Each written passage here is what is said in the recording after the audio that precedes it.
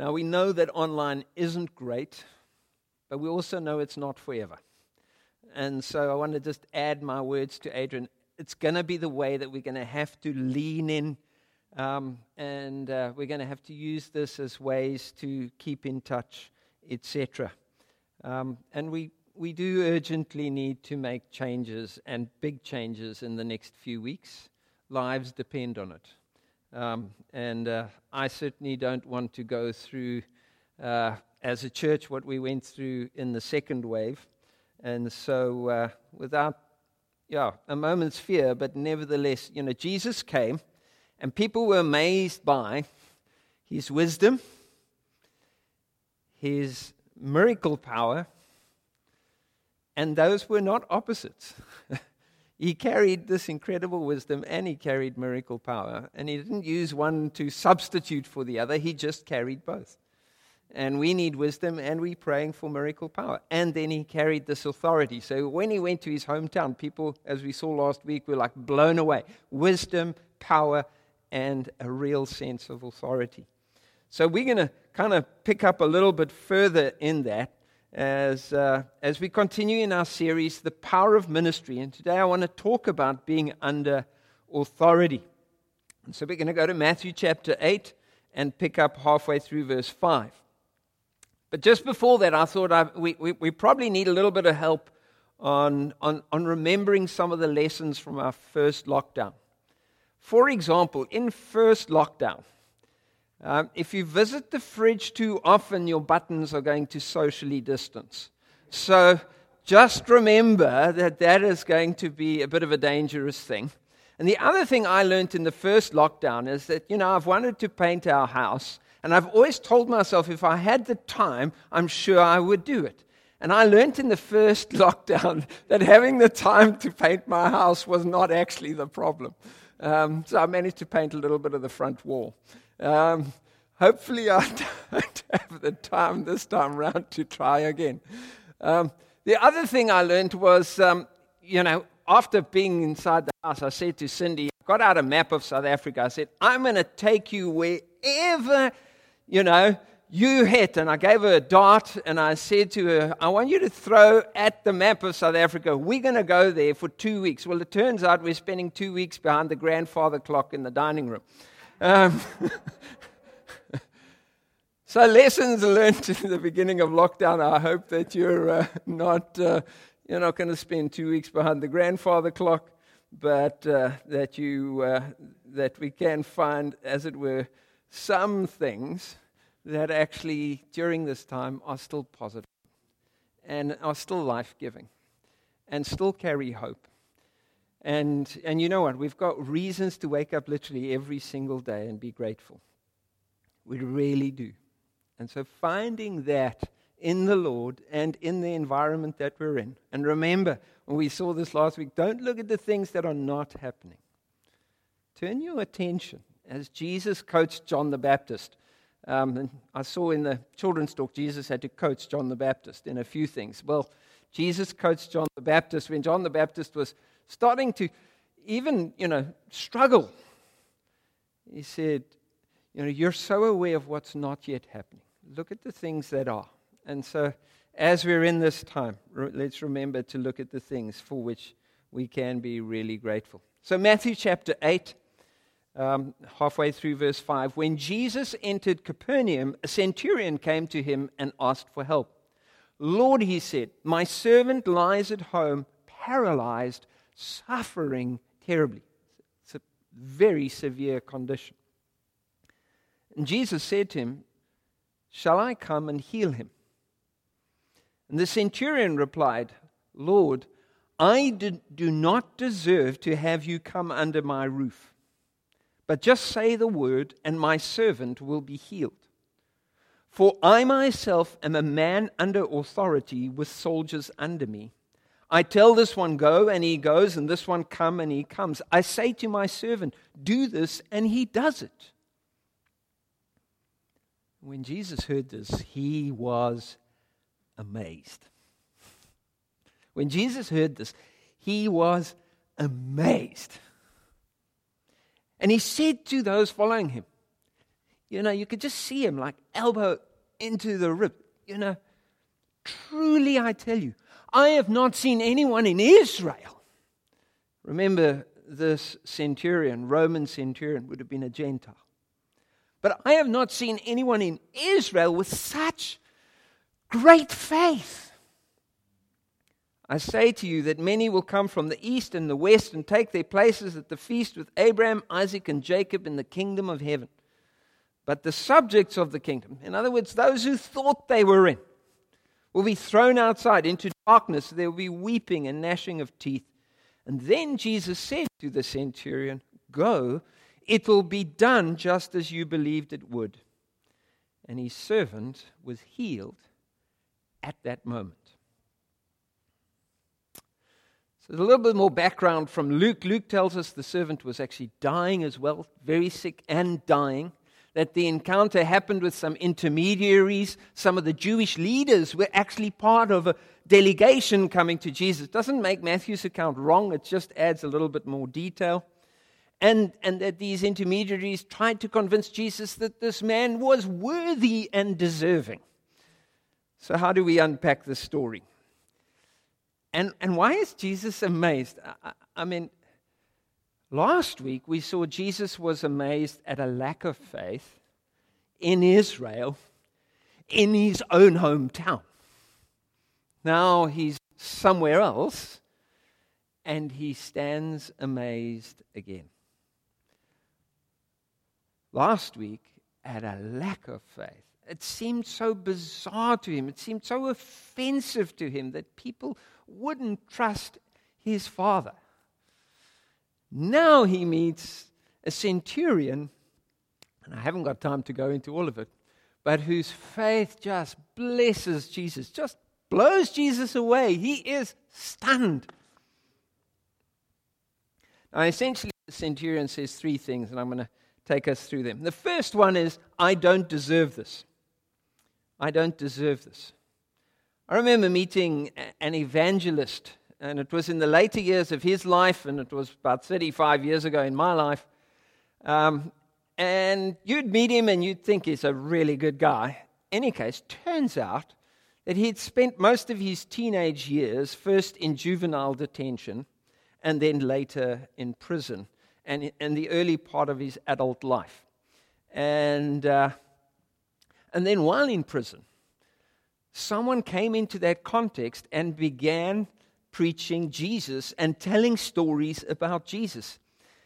And it dawned on him, and these are his words, like an absolute light bulb going on. Christianity isn't for good people. Now, I don't know about you. I don't know who you are, where you're listening from, and whatever, but maybe the impression that's been sitting in your mind is that church and Christianity and Jesus and God, well, that's for good people. Well, Vic says it hit him like a thunderbolt that Jesus had come for people who don't deserve it, and yet, like the centurion, still have faith to ask. He's going, I don't deserve it, but knowing we don't deserve something in the kingdom of God does not disqualify us. Strangely enough, it qualifies us. You see, the centurion gets one of the most fundamental truths that came and changed Vic's life in prison. He got to hear that Jesus came for people like me. And even when I mess up and I'm not good, Jesus has come. You see, when God does something for you, it is always a gift. It's always a gift. You've never earned it. You don't deserve it. And so we have the synagogue people coming to say, well, he's built our synagogue and he deserves it and you should do this for him. And he's the first guy to say, I don't deserve it. It's always a gift. And it's always because of who God is and God's character and not yours. But what you do need is this kind of faith. You see, this kind of faith, it knows I don't deserve it but can still ask, is the faith that opens heaven. See, faith is not bargaining with God. God, I will bring you my goodness if you will give me X, Y. It's God, I bring you my need and I trust your goodness. And it's not that God is denying the problem of our sin or our brokenness. That's what took Jesus to the cross. That's why he died. But remember this, faith is not bargaining with God. It doesn't come with a transactional mindset. We need to understand and actually find freedom in this. I don't deserve it, but I can still ask. That's what we learn from the story of Jesus. Jesus didn't come for good people. He came to make us good, but he knew all along that we would need it as a gift. And so while this might come as a surprise for you, one of the most important things on your journey towards God is to recognize I don't deserve this, and I never could. And the most amazing thing out of the story is you don't need to deserve it. You just need to believe it. Now, what difference does that make for us? It makes all the difference in the world, because then I receive as a gift the kindness of God. So we want to learn the faith of Jesus to do ministry like Jesus. But we must have faith in Jesus, in what he shows us about the nature of God, that it's not our earning or deserving, but it is in the character of God's compassion and grace. So I don't deserve this, number one. Number two, I am a man under authority. I'm just jiggling the order a little bit. He says, I'm a man under authority. Now, if you think I am someone under authority. Finish the sentence. Someone. If you're under authority, follows. Sorry? Commands. So if you're under someone's authority, who do you expect is going to have to obey the commands? You. Good call, Paul. I'm glad you said it. But the centurion disagrees, because he's used to authority. Now we think I'm under authority, therefore I must obey the commands. But notice he's got faith for something different. He says, I am a man under authority, so I can tell people what to do. I say to this man, go and do this, and he does it. And I say to this man, go fetch this, and he fetches it. Why? Because I am under authority. I have authority to the extent that I am submitted to a greater authority. Your authority is not in and of yourself. True authority is always a derived thing as the outcome of a submission to a much greater authority. So he recognizes in Jesus that Jesus has submitted himself to the ultimate authority, to Father God.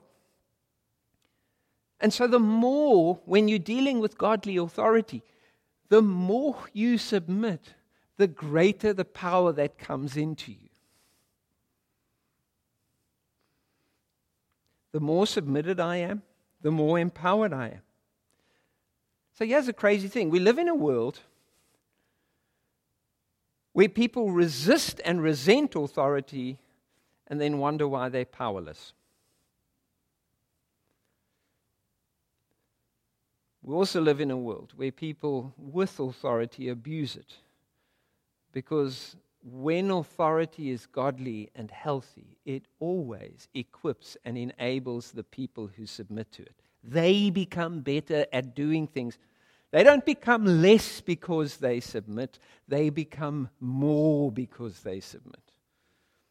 Think of that in the context of marriage and several other questions around submission in Scripture.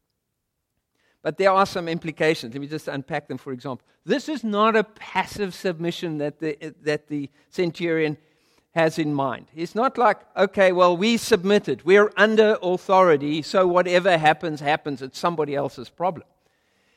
He goes, it's the kind of submission that can make things happen.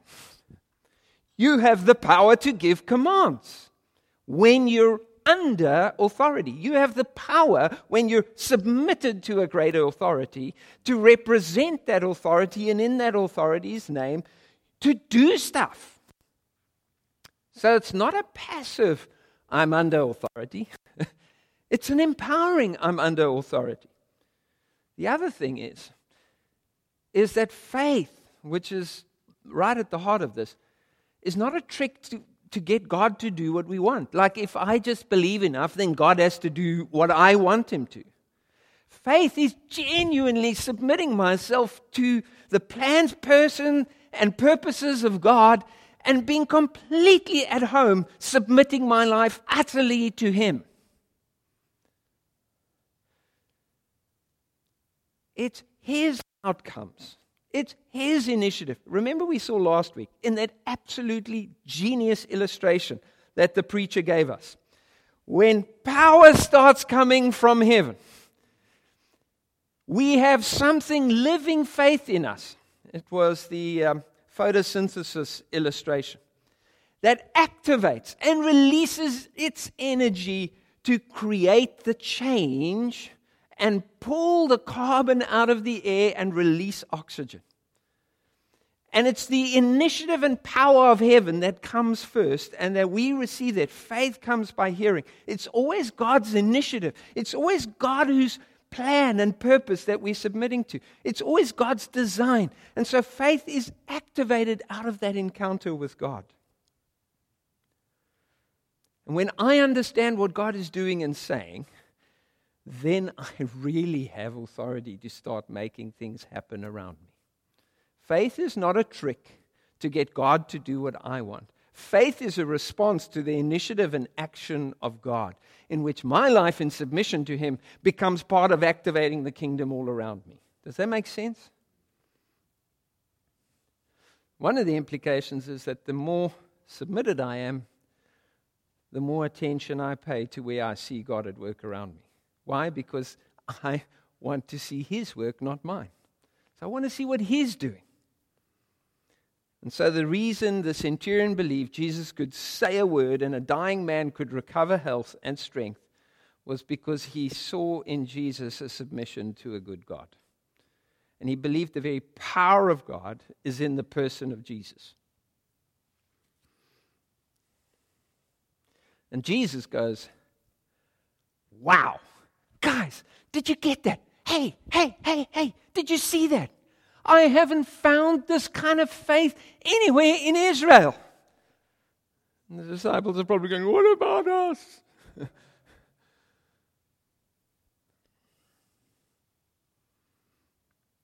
And then the centurion, third thing he says, and it's in the middle there, but he says, Jesus, just say the word, just give the command. And he's talking from this military context. He understands the power of a command. Now, the interesting thing is when we look at this and the ministry that Jesus did, which we are taking as our training curriculum for the ministry course, is that Jesus didn't do ministry by praying for people, although He prayed all the time. Whether they were sick or demonized or oppressed or poor or even dead. Now, of course, Jesus was in communion with the Father. We've seen that. And He was living by the presence of fullness and power and anointing and gifts of the Holy Spirit. But these moments of activating ministry were most often issued by a command that He gave. So in just a few verses earlier, Jesus says, when the man comes to Him and says, Lord, if you're willing, Jesus says, I am willing, and then gives a command, be clean, and immediately the man is healed. Doesn't stop and have a prayer meeting and everything like. He gives a command, and the healing comes. That's His authority. And so at the end of our story, for example, in verse 13, go, let it be done as you believed it was. And He gives the command, and the servant is healed at that moment. Later in the chapter, verse 27, there's the storm. Jesus turns to the disciples and says, in the middle of the storm, you of little faith, why were you so afraid? Then He got up, rebuked the winds and waves. Naughty wind, naughty waves. Lie down and stay there. A little bit like Holly, my dog. who sometimes gets overexcited, and I have to tell her to lie down. And the waves respond to Jesus more than my dog responds to me. And they lie down. Peace be still. And the guys were just like amazed in that encounter. What kind of man is this? It's a good question. Even the wind and waves obey him. He gives a command. So we could spend a lot of time looking at this, but sometimes we need to realize that out of prayer, so it's not like we don't pray, but one of the hardest things to do is to stop praying in which we're wanting God to do everything and to actually say the word ourselves in the ministry situation. You know, the one occasion where Jesus did stop and pray was when he was about to call Lazarus out of the tomb, but he only did so, and he's explicit, John 11, verse 41 to 44, that he's praying so that people can see he's in relationship with the Father, but Lazarus stays in the tomb until he gives the command, Lazarus, come out. There's another time in Mark 9 where the disciples could not drive out an evil spirit, and Jesus explains to them that prayer is needed, but then he doesn't pray. He just gives the command. Why? Because he was living prayer. So it's not like prayer isn't needed. Prayer is needed.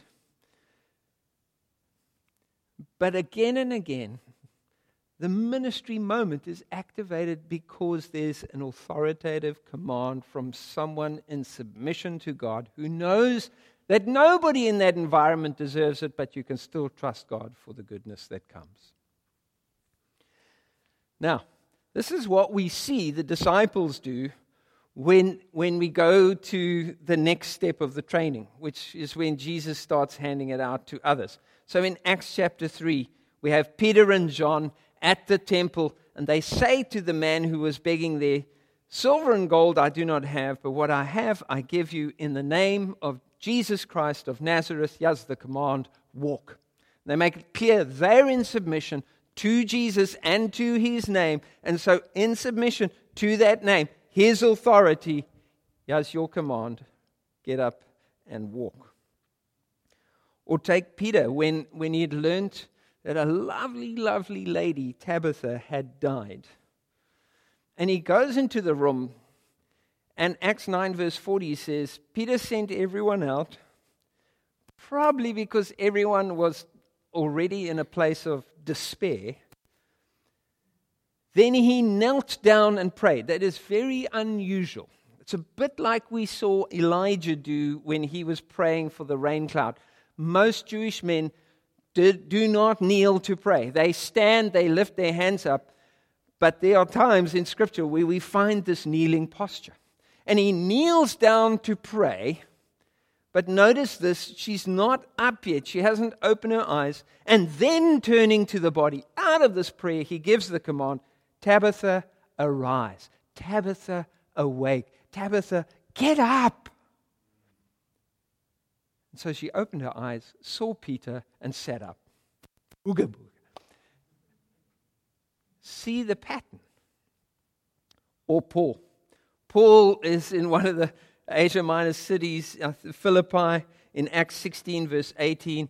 And there's this girl following them around, and she's got a demonic spirit, and she's using it to prophesy and do a whole lot of stuff, and is eventually harassing them. And finally, Paul becomes so annoyed, he turned around and said to the spirit in the girl, in the name of Jesus Christ, I command you to come out of her. And at that moment, the spirit left her. Or again in Acts 28, verse 8. Paul's been shipwrecked on the island of Malta, and a whole bunch of stuff, including a snake bites happened to him and everything like that. And it happened that the father of Publius, who was the governor, was lying in bed afflicted with fever and dysentery, recurrent.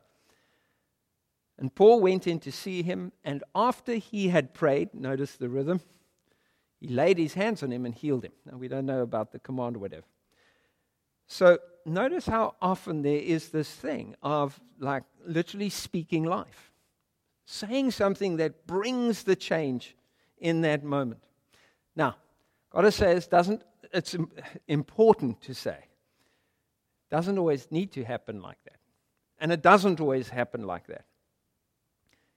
There's times in Jesus' ministry when God's presence and His power is so obviously present that healing happens before a command happens. I mean, Hillary took us through the picture of that woman who reached out and just touched the edge of Jesus' cloak or prayer shawl, and healing flowed. And no word of command was given. There was just the faith. So this is not mechanical.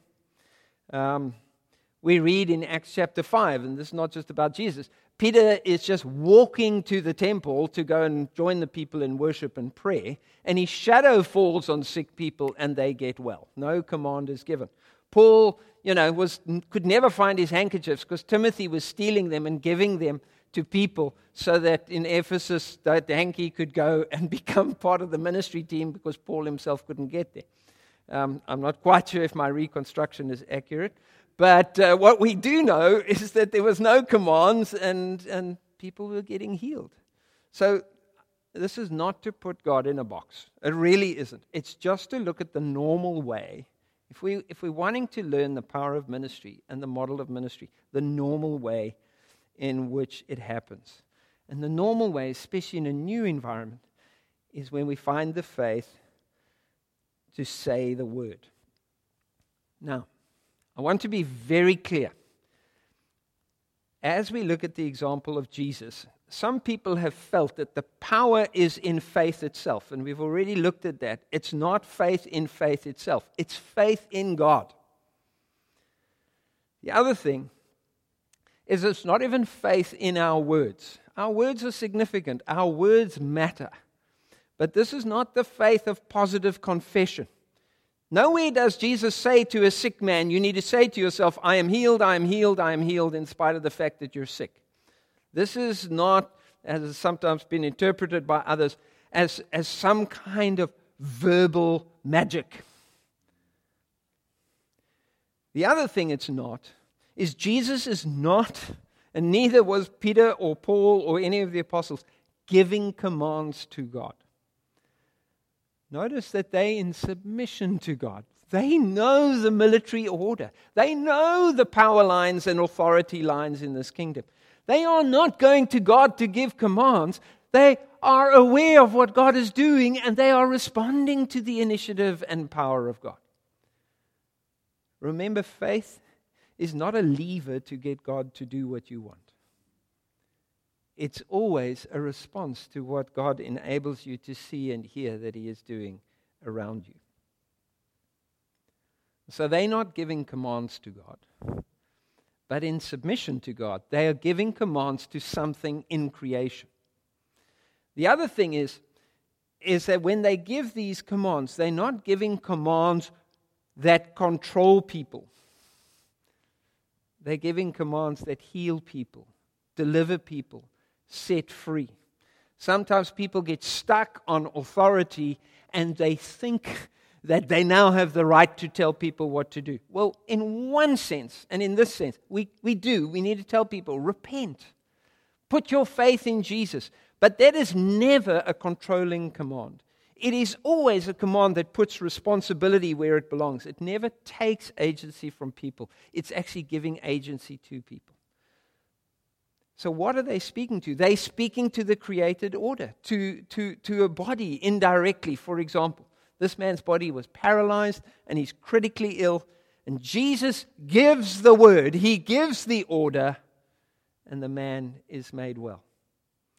A man's body responds to the power of God that was present in Jesus. So how does this work for us as we want to train and learn?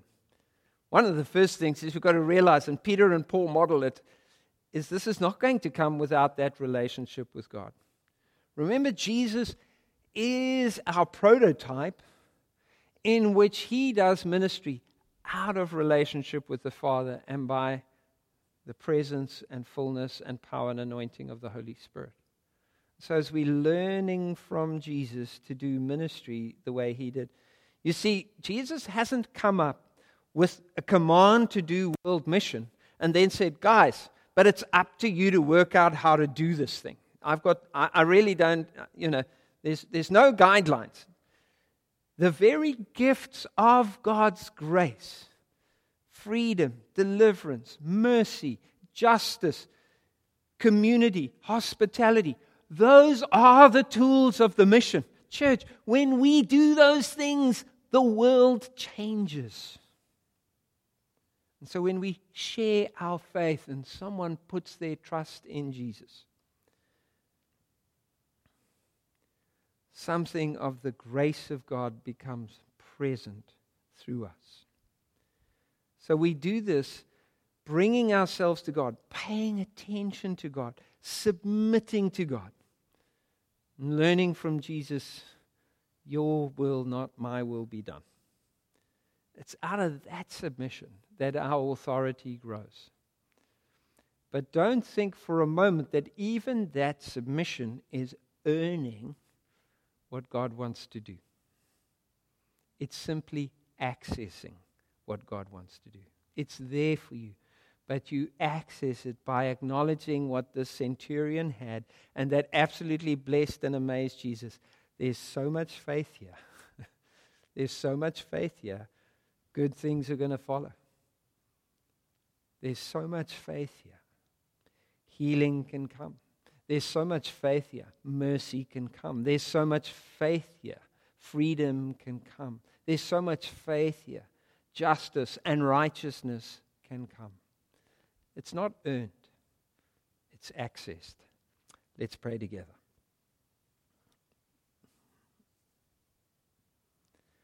Lord Jesus, thank you that you are giving us access to the resources of heaven itself.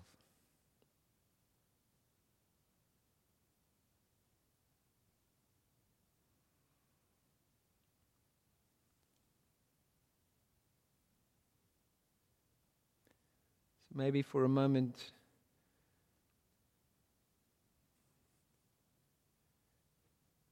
just stop and imagine.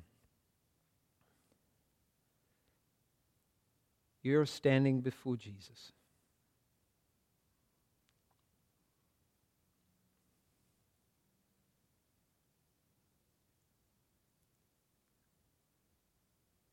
You've got his full attention.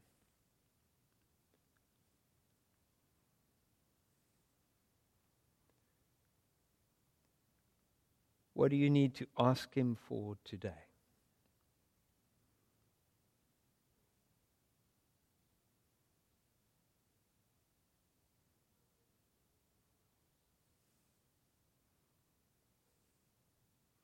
For some of us, that literally might be the faith to trust him. You thought that Christianity is for good people, and you're discovering it is grace and that God is willing to give you grace.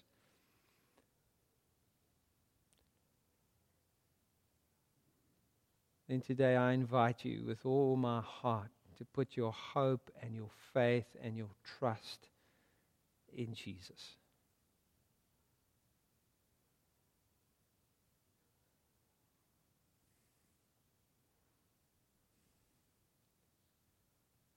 Maybe you want to pray with me. Father God, thank you that you've come for people like me. Thank you that although I disqualified myself, you have not disqualified me from grace. And today, I put my trust in Jesus, who has made a way for me to receive from you what I need.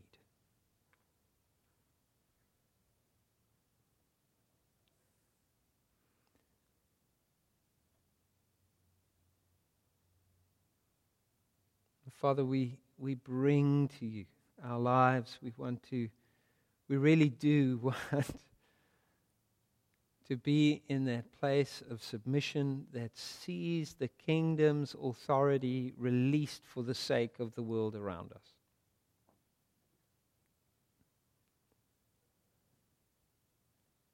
And then in the name of Jesus, for whatever you're trusting God for, Hear the words of Jesus himself. Go, it will be done just as you believed it would. Go, it will be done just as you believed it would. And that centurion got his answer and his servant was healed. Your situation may be different, but as we close today's service, I want to remind you that there is this capacity to speak the life that changes the world. So go. It will be done just as you believed it would. Amen.